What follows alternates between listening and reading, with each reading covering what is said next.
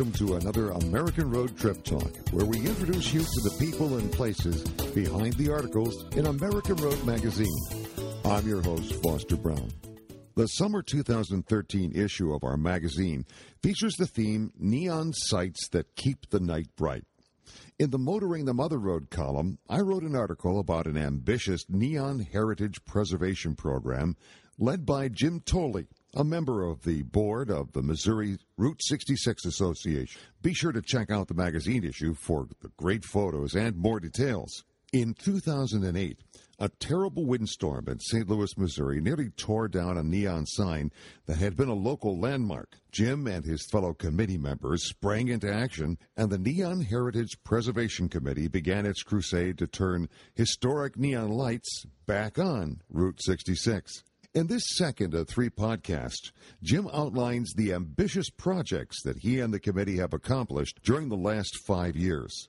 This podcast is brought to you by Springfield, Illinois, where history comes alive every day. It's interactive time travel fun for the entire family. For more about great getaway packages, call 800-545-7300 or go to visitspringfieldillinois.com.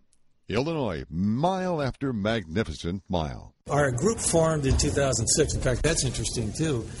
In 2006, I went to we have quarterly meetings of the Route 66 Association of Missouri, and it was down in the wine country, and the lunch and the meeting was up on a terrace level. And I walked up the steps, and I got to the top of the steps, and the president says, "You're going to be the chairman of our new Neon Heritage Preservation Committee." Now, there wasn't a question mark at the end of that. There was a period at the end of that. And there was a reason why they did that. It's because I had become known for taking a lot of neon photos. So that was our beginning. And then in we kind of stumbled to get started. And in 07, in May, I think it was May 7th or May 10th of 07, there was an event. There was a big windstorm that came through St. Louis. And this old sign, which had been hanging there, kind of rusted, the bottom bracket broke in the wind and was only hanging by the top one, and so it was swaying in the wind. And so they hustled to get it taken down and have it taken some sign. And one of our guys said, "Did you know that this sign was damaged in the wind and was taken down?" I said, "No, I didn't." So we called them right away, and one of our guys in our team knew them anyway. And we talked to them at length about, don't just let it scrap. Don't sell it to, it has value. You could sell it to a collector. Oh, yes. We were trying to convince them to actually restore it and put it back up. And we explained to them the National Park Service 50/50 matching grant program. Oh, wow. And that got their ears. See, that's how we're managing to do this. Oh, yeah. Because the National Park Service has a program where they will match 50/50, half of the cost of restoring original vintage Route 66 property. Not just signs, but if this place needed a roof, too. Wow. So, but it's not automatic. Right. You don't just send in your little farm and then you get a check or you get your grant. It's competitive. I mean, they only have like $100,000 a year to work with. I got you. So there's 15, 18, 20 applications that they might fulfill 7 or 8. So it's very competitive. So anyway, this was our opportunity. They decided, let's apply for a grant. Let's restore it. We got a grant, and that was our first thing. The year was 2008. Okay. It happened. The event happened in 7, but we were too late because the application period is the first quarter of the year. Okay. So we were too late. We had to roll into 08. Okay, but that was the first project, and it was 2008. What was the next project after one? After that was the same. It was the Sunset 2000. Oh, that was the one in. It's in Villa Ridge, Missouri, which is near St. Clair, Missouri. Okay. Out about 60 miles west. But here again, one of our guys noticed this place had been for sale for years. Kind of a secondary run-down hotel. Sure. And but a lot of the original motor courts, they were. The original building was there. The original sign was there. Right, cinder block and. It's actually brick. It's, is it brick? Yeah, it is. It is beige brick, and it's anyway. Okay. So the sign came down, and instead the sign was put up and said rooms for rent. So we thought, interesting. So I just gave him a cold call. Called the guy, and the manager answered, and I said, we'd like to speak to the owner if we could about the sign and so forth. What's going to happen? We're always afraid that somebody's going to take it, trash it, whatever. Yeah, right. And so I called him up, and the owner, I explained to him immediately, there was some funds available for help if you want to restore the sign. And this guy is a real opportunist. He said, "Oh, really? Let's meet and we'll talk about this." And this family had owned this sign for 40 years. Oh, wow. And this place for 40 years. So it was it was a part of their family. Absolutely. And that's exactly. I found that with a lot of these heritage motels. Yes, that's part.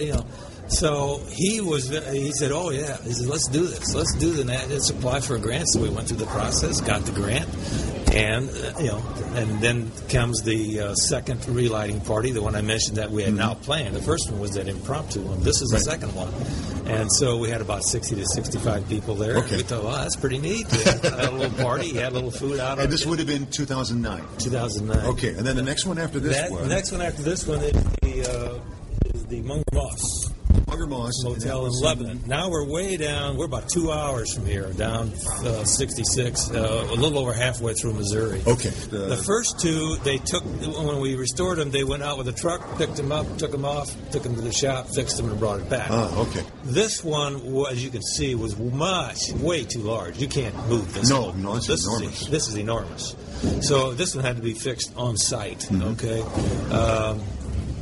And we did that. We again applied for grant, got the grant. Great. Oh yeah, that's the only way we're getting these done. So half the cost is covered. These folks have a tough time. Eking a living out. Just making hotel work there. Right. And this would have been 2010. Okay. Then the next one. Then the next one was last year. Was this one? Now this is the one where we the Luna Cafe in Mitchell, Illinois. Oh, now, Mitchell, just across the river. Yeah, Mitchell is just across the river, about 4 miles from the Chain of Rocks Bridge on the north side. Okay. It's in the metro St. Louis area. I mean, it really is more home to us in Missouri than it is to the folks in Illinois. For Illinois, it's like the last outpost, way down there. For us, it's right here in our home area. Right. Part of the gateway. It's part of the gateway, yeah. So we got together with the Route 66 Association of Illinois, and together we collaborated, although, again, our team really led the way. But was this one done in place, or did it have to be taken No, this one was small enough, picked up, took it off, brought it back. Okay, let's talk about that. Yeah, then, of course, the last one, this is number 4. Number 5 is right outside here. Right, that's the one we did here. Again, the grant process. This one also was too large to move. So that was done in place? It was done in place, yeah. Okay. Wow, all that work you talked about was done in place. That's incredible. This has been the second of 3 interviews with Jim Thole, chairman of the Neon Heritage Preservation Committee of the Missouri Route 66 Association. In our final podcast, Jim Thole will introduce us to the other members of the Neon Heritage Committee, reveal how they get sign owners to allow their signs to be restored, and look to the future of preservation. The Mother Road is calling the world to Joplin, Missouri. Get the family calendar and make plans for the Route 66 International Festival this August in downtown Joplin, Missouri. The 3-day International Festival will be a celebration of the heritage of historical Route 66. The gathering will feature cultural performances, car show, Route 66 quilt exhibit, crafts, and food vendors. Authors, artists, and collectors of everything Route 66 will gather to share their passion for the history and preservation of the famed highway. The Route 66 International Festival will be held August 1st to the 3rd, 2013 in Joplin, Missouri. For more information, visit www.route66internationalfestival.com. Thanks for listening to our podcast, and subscribe to our regular podcast interviews through iTunes or your favorite podcast application. Visit us at AmericanRoadMagazine.com for more information about the magazine, trip itineraries, suggestions, fun contests, and a whole lot more. Until we meet again on the American Road, this is Foster Brown reminding you that the joy is in the journey.